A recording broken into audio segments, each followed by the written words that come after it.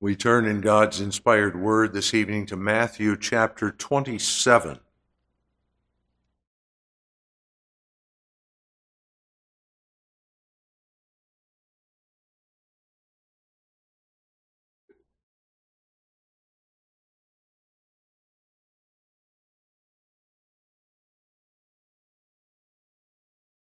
Matthew 27, we begin reading at verse 27. Then the soldiers of the governor took Jesus into the common hall and gathered unto him the whole band of soldiers.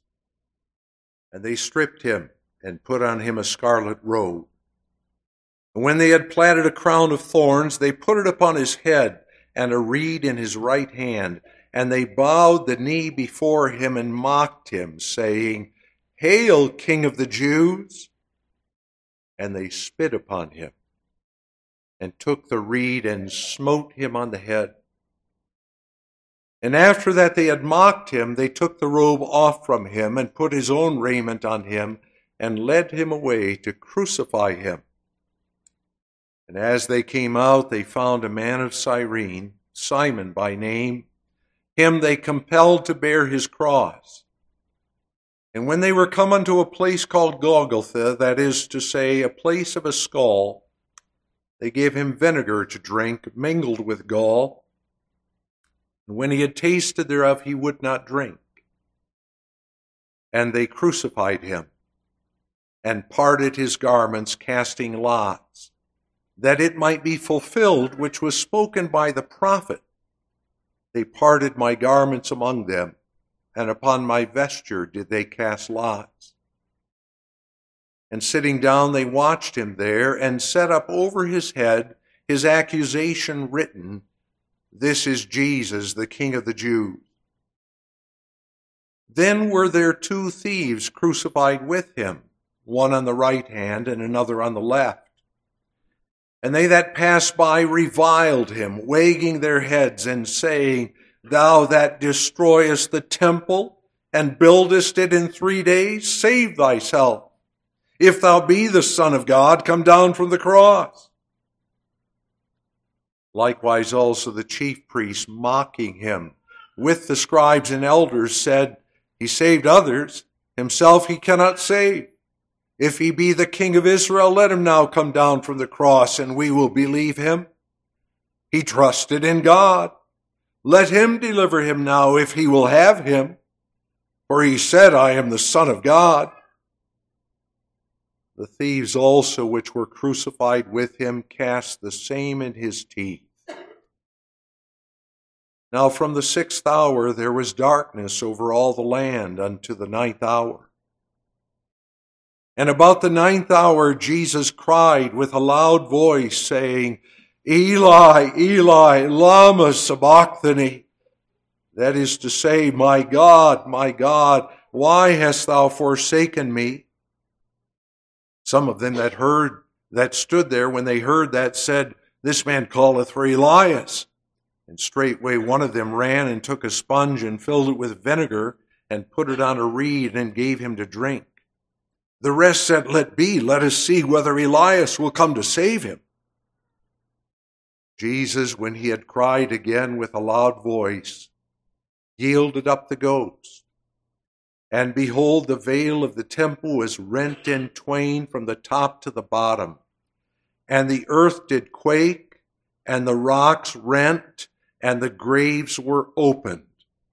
And many bodies of the saints which slept arose and came out of the graves after his resurrection, and went into the holy city and appeared unto many. Now when the centurion and they that were with him watching Jesus saw the earthquake and those things that were done, they feared greatly, saying, Truly this was the Son of God.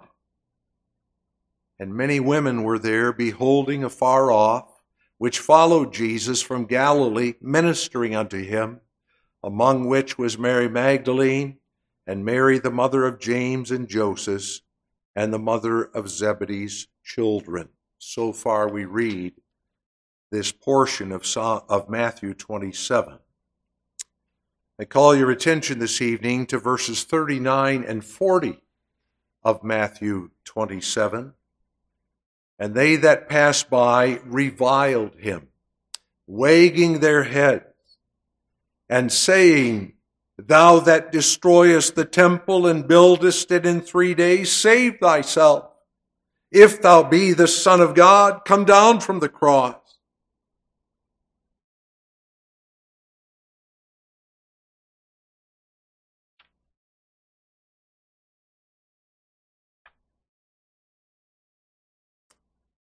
Beloved in the Lord Jesus Christ, on this evening in which we commemorate Good Friday and the sufferings that our Savior bore for our salvation, we are reminded of what we sang moments ago, the words of the psalmist in Psalm 22, verses 7 and 8.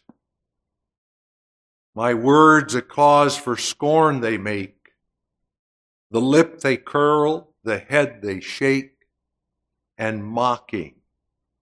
Bid me trust the Lord, till he salvation shall afford. When David wrote the psalm, the circumstances were such that he, the anointed king over God's people, was able to sing those terrible lines with application to himself. But he did so because the root of David was in him, the Christ of whom he was the type and the shadow. And for that reason, his own suffering and the reproach that he bore was a prefiguration of what would be the shame and suffering of our Lord Jesus Christ as he walked this earth.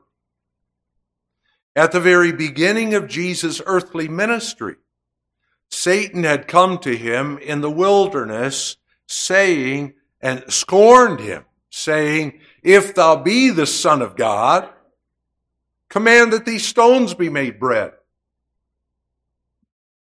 And that demonic scorn had continued throughout Jesus' earthly ministry.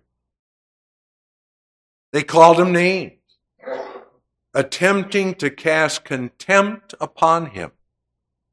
They did so knowing that the nature of man is immediately to believe the worst about another when they hear an evil report.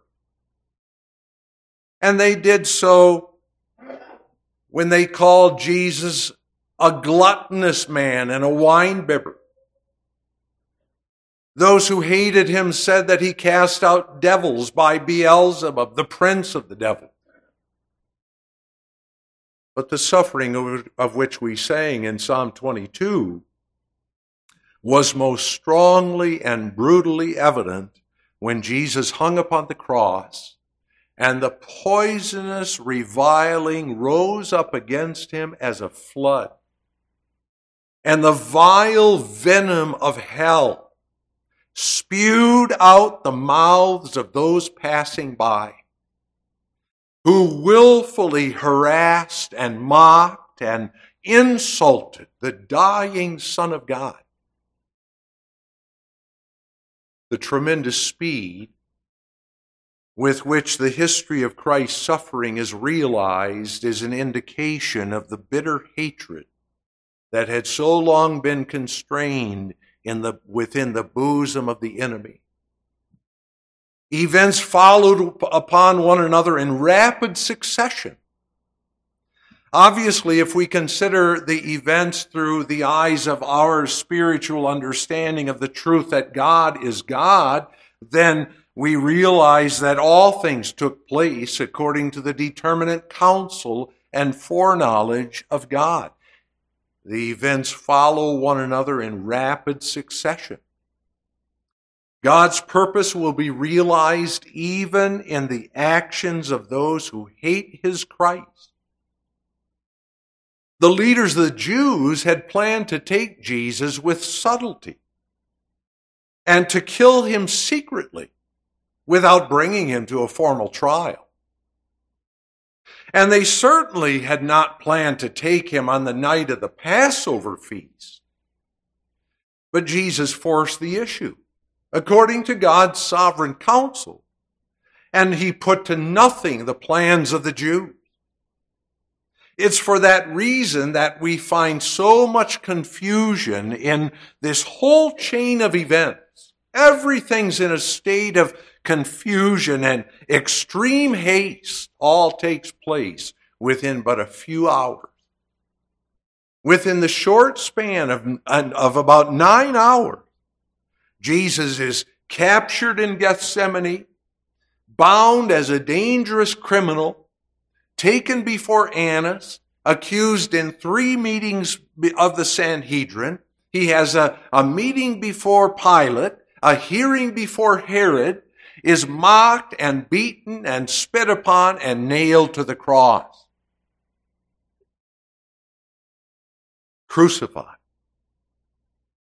The tremendous suffering of God's judgment are pressed into a very short time frame upon the person of his own dear Son, our Lord. Although in a short time the darkness of God's judgment would engulf Calvary, filling the hearts of the enemy with fear and stopping their mouths.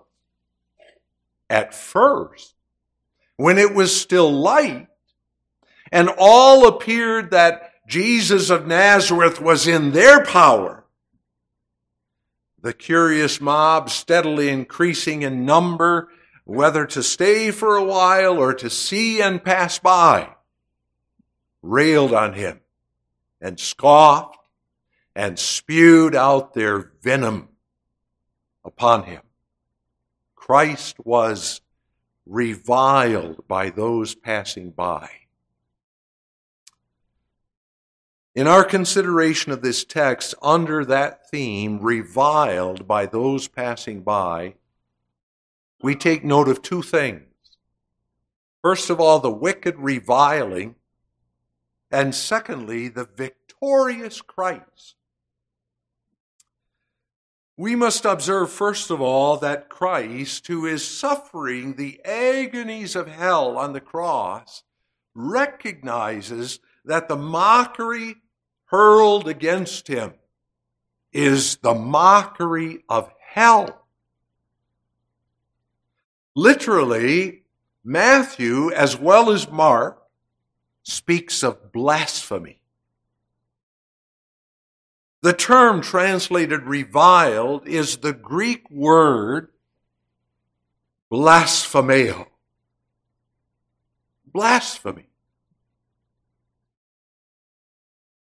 They that passed by reviled, blasphemed him, wagging their heads and saying, "Thou that destroyest the temple and buildest it in 3 days, save thyself.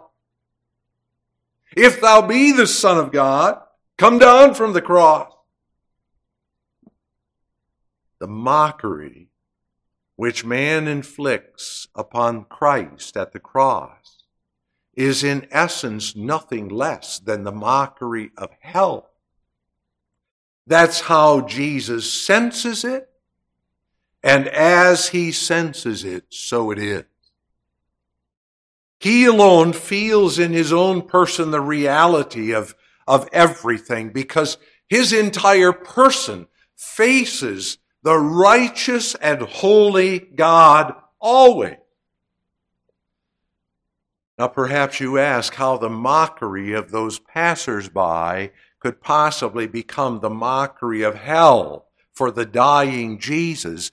And when you turn to the Bible, you don't have to look long for an answer to that question, because the Bible itself teaches us the nature of the mockery of hell. So the inspired prophet Isaiah, in Isaiah 14, speaks of those who had oppressed the people of God being greeted in death by those who had gone before them to the grave. It's a terrible scene. In the realm of darkness and in the shadow of death, they find those who consume each other. They greet fallen Lucifer, who, according to the context, clearly refers historically to the king of Babylon. Art thou also become weak as we? Art thou become like unto us? Thy pomp is brought down to the grave, and the noise of thy vials. The worm is spread under thee, and the worms cover thee. How art thou fallen from heaven, O Lucifer, son of the morning? How art thou cut down to the ground, which did weaken the nations? Now here at Calvary, those who pass by the cross, look upon the dying Son of God, and the superscription hung over his head, spew the very language the prophet attributes to those who greet the king of Babylon in hell.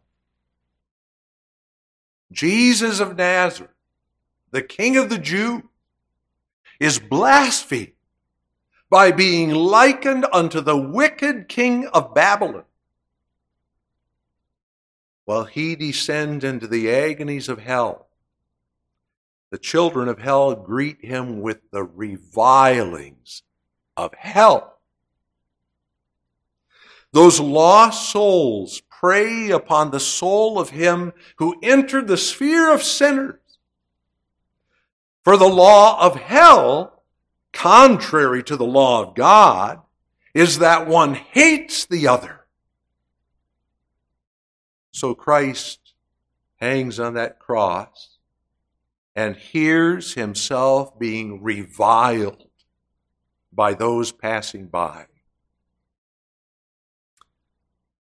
But the severity of Christ's humiliation is not determined by the words he hears from the mouths of those within earshot.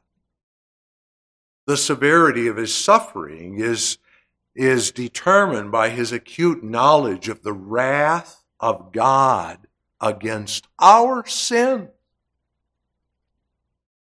Those people who shoot out the lip at him are the instruments through which God reveals to Jesus the terribleness of his wrath. And Jesus feels in his very bones and marrow that God is against him.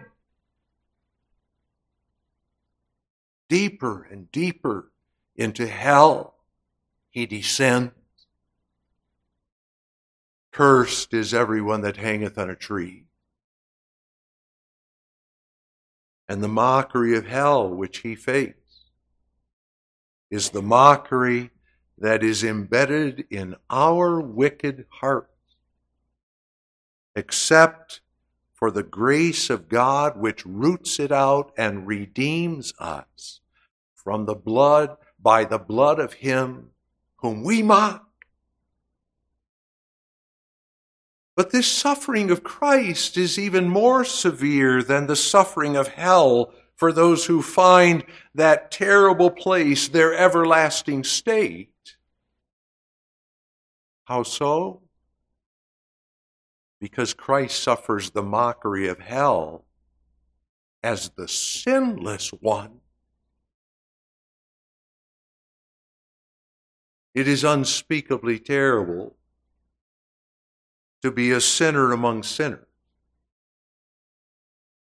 We cannot imagine really what it will be like for the condemned sinner in hell to experience the rebuke and mockery of those consumed with the same torments as he. Maybe you have heard someone say, as I've heard more than one flippantly say to me, if I go to hell, at least I'll be with my friends. That ought to send chills down your spine. In hell, there are no friends, only enemies. and the bitterness of God's wrath. But when we consider how terrible that is, we still haven't begun to touch the suffering of Christ, because he's the Holy One among sinners, the clean among the filthy, the living among the dead. And therefore his suffering is a more terrible experience than that of any other person who enters the realm of that experience. No one in all eternity will drink of the mockery of hell so fully as Christ does here through the mouths of those passing by and gazing upon him. And he's fully conscious of the violent wrath of the holy God, of the sputum of hate and rejection that attaches itself to his very forsaken soul, and the stench of the fire and the sulfur of hell's mockery clings to his loving spirit. But what we must see in addition is that the content of this mockery constituted a temptation for Jesus. Thou that destroyest the temple and buildest it in 3 days, save thyself.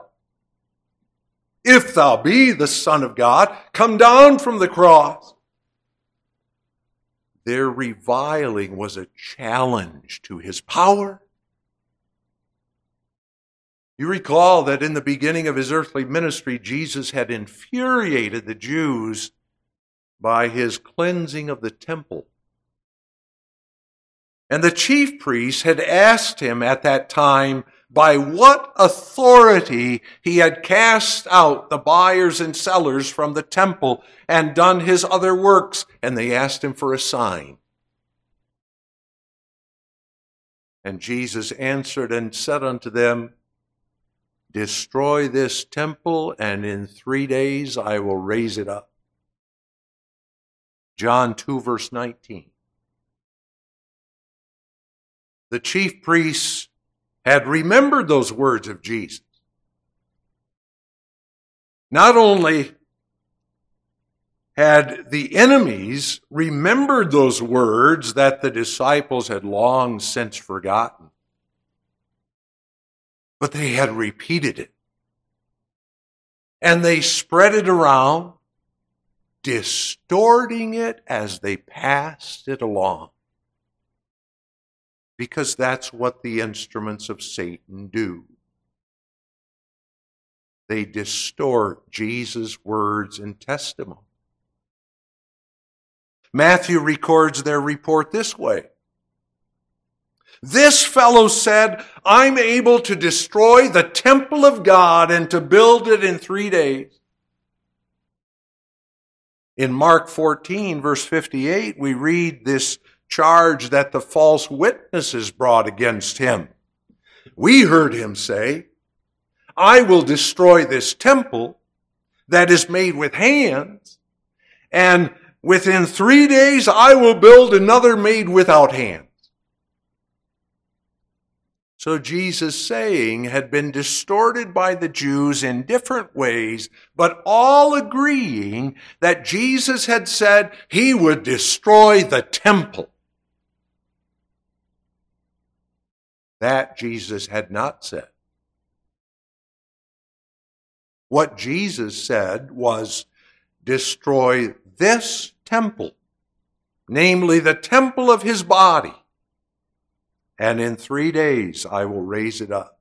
And when the Jews distorted what Jesus had said, they presented it as if Jesus was a man seeking power. They made Jesus a man who, once he had enough followers, would cause an uprising in Jerusalem and show his power by destroying the temple in Jerusalem and rebuilding it in 3 days with the help of his multitude of followers.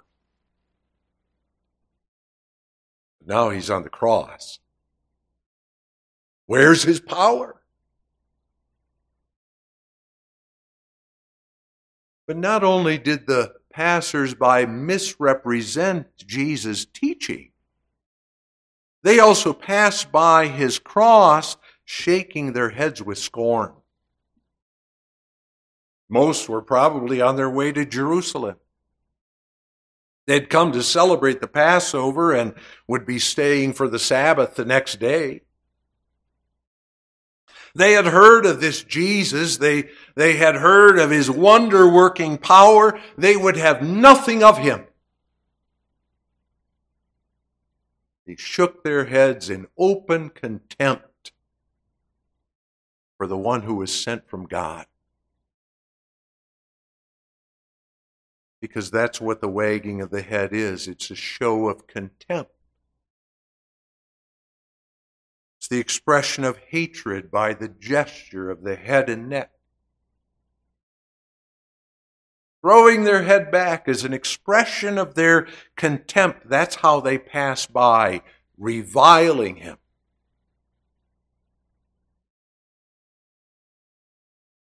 How coldly they represent us all by nature.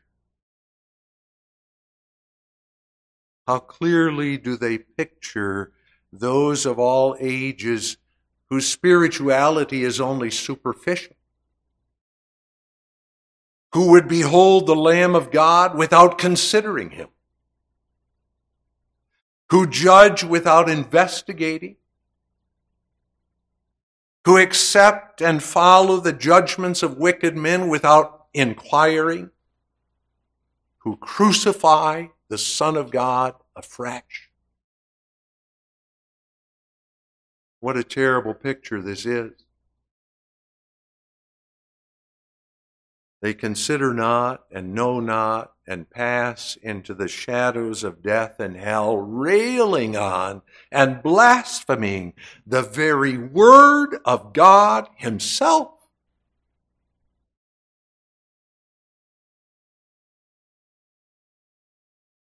The truth is perverted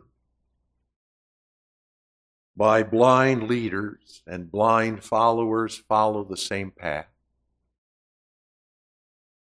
And finally, they tempt him by a direct challenge. If thou be the Son of God, come down from the cross.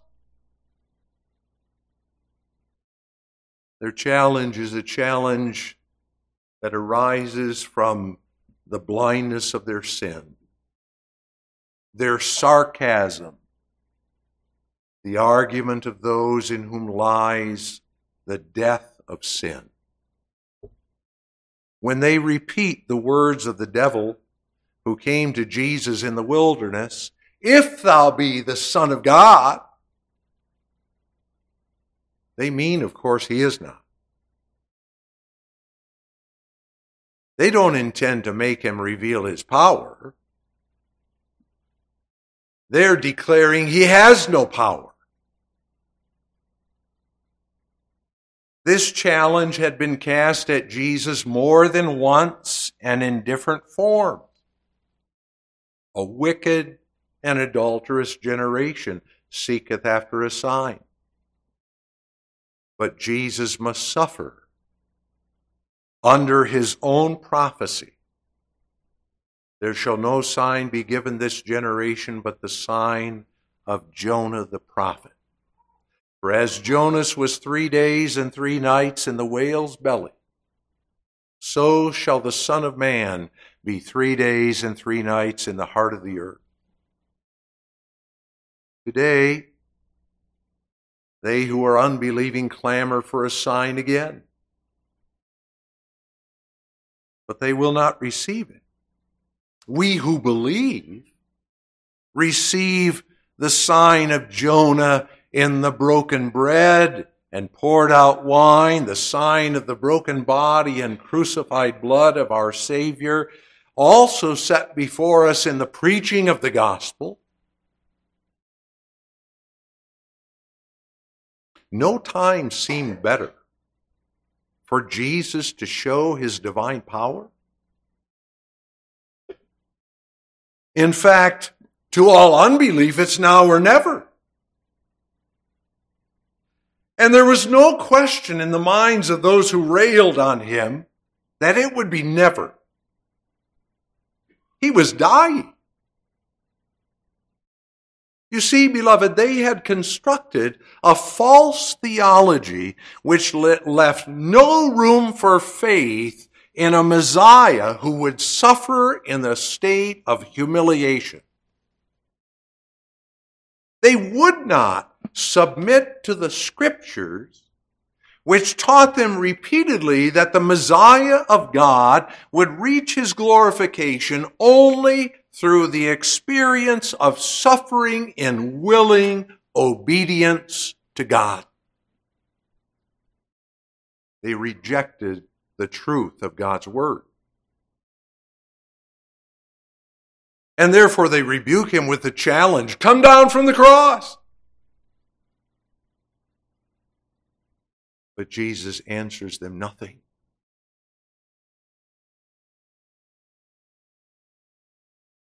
His name was the last Adam. And as in the first Adam all die, even so in Christ, the last Adam, shall all be made alive. For Jesus to come down from the cross was divinely impossible. Not because of a lack of power on his part, but because then his promise about building the temple would not be realized. And Jesus is the temple builder. He will walk the way of obedience to God, though that way be the way of suffering all the agonies of hell. He's the victorious Christ. Christ is the one who builds God's temple. To understand the idea of the temple, we have to remember the beautiful truth of God's covenant. The temple's not that beautiful edifice in Jerusalem. The idea of the temple is God dwelling with his people in such a way that they are partakers of his covenant life, his fellowship and friendship and love. The temple of God with men is not that building in Jerusalem, but it's the realization of his covenant life with his people. The relationship in which love flows freely. He loves them and walks with them and blesses them, and they love him and walk with him and obey him. They serve him. That temple of God was realized in its earthly form in paradise with the relationship of Adam to God. God dwelling with Adam in perfect fellowship, in the beauty of holiness. That was the temple of God in its earthly form. But that temple was destroyed in the fall. God had something better in mind for his people. That's probably the chief theme of the book of Hebrews. The better thing for God's people. And that better thing is the heavenly temple in Christ. That was God's eternal counsel and purpose in all things. The temple in Jerusalem was but a picture, a faint earthly shadow of that heavenly temple. That picture of God dwelling with his people in the fellowship of his covenant was seen in the most holy place where God dwelt symbolically in the cloud and in the ark of the covenant, and in the holy place where the people of God gathered, also symbolically in the altar and the table of showbread and in the candlestick. But there was a veil between the two, showing separation. The earthly temple in Jerusalem was only the picture of that which would be realized in Christ. The essence of the temple, God dwelling with us, was realized with and in Jesus Christ. The Word become flesh, full of grace and truth. Christ came to build the temple which we destroy. We by nature are covenant breakers, enemies of God, who mind the things of sin and death, who depart from the ways of the Holy One, who rail upon the Christ of God. Time and again we violate his covenant, treating him as our enemy rather than our friend sovereign. Unwilling, incapable of dwelling in his presence. That's our sad confession, isn't it? That's what we are like by nature. We confess that we lie in the midst of death and that our life is only in Christ Jesus because he came to build the temple of God's covenant fellowship upon the foundation of God's righteousness. Jesus is the temple builder. He lays that foundation by uniting himself with our sinful flesh. When I contemplate that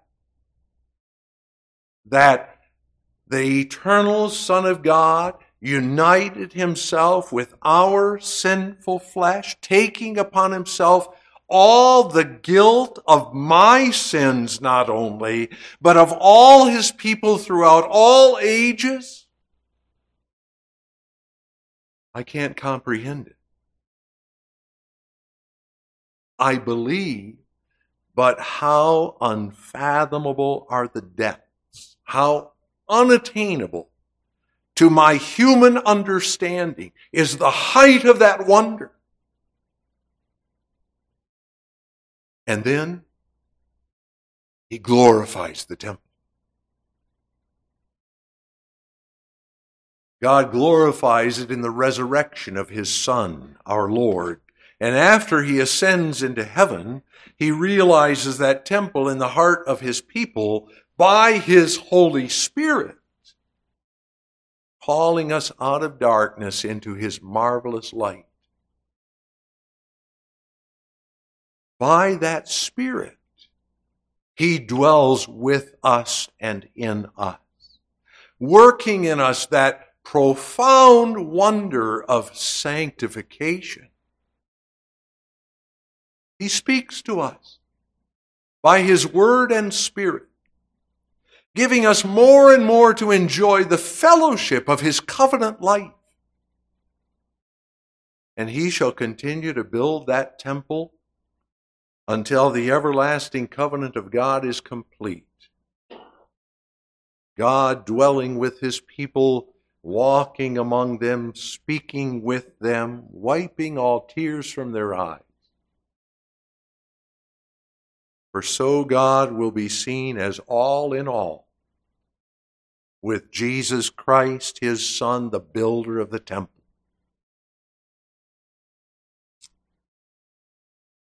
You see then, people of God, the divine irony of the events recorded in our text.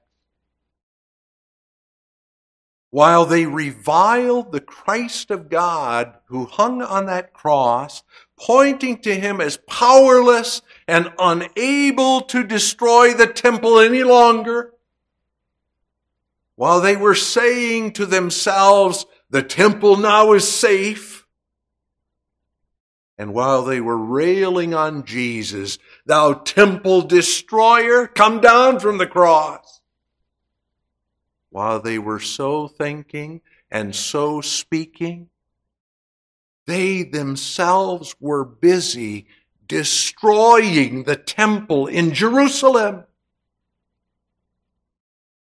The temple of Jesus' body was so connected with that external temple in Jerusalem that when the temple of Jesus' body is destroyed, there's no room any longer for the temple in Jerusalem. And so the veil of the temple is torn from top to bottom. Divine irony is what we see through the eyes of faith. While they are destroying the temple of Jesus' body, they are at the same time destroying their own building in Jerusalem, the joy of their external religion. And while they are destroying the temple, Jesus rebuilds it. So he said, destroy this temple, and I will build it. While they challenge him to come down from the cross, he is laying the cornerstone of the temple of God that's everlasting. He cannot come down. Not because he's unable physically. It looks that way as he hangs there apparently helpless and powerless. It seems like the powers of darkness are triumphant and Jesus is defeated, but he cannot come down from the cross because he's at work and is victorious in the way of obedience to the will of his Father.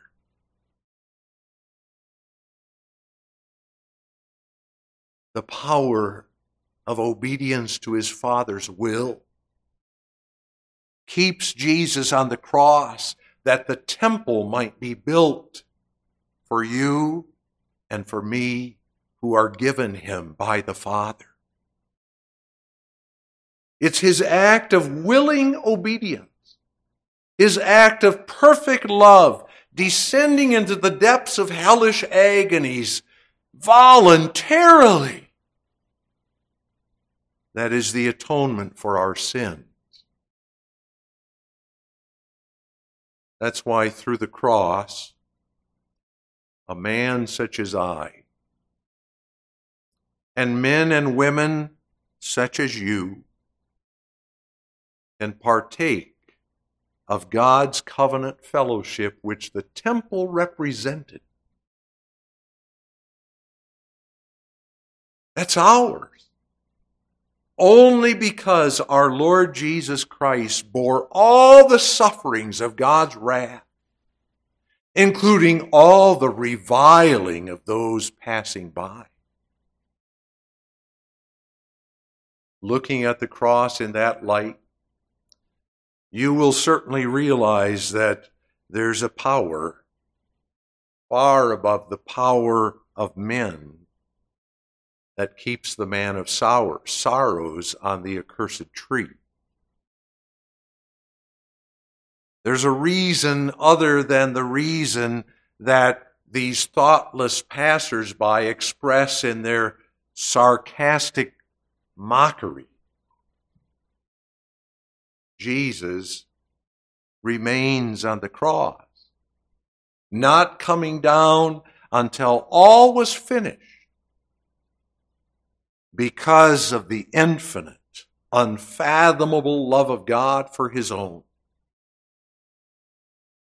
The love of the Savior to his Father and those given him by the Father. And therefore we enter that covenant life of God, that we also should manifest that covenant life, being followers of God as dear children, looking forward to the final resurrection morning, when the temple of God shall be perfected into all eternity. Amen.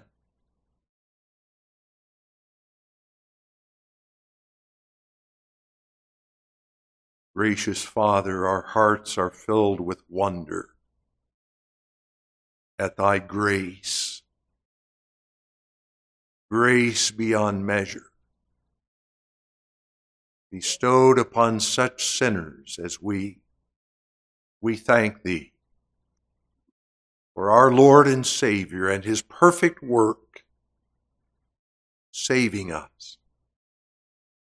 To thy name's honor and glory. Amen.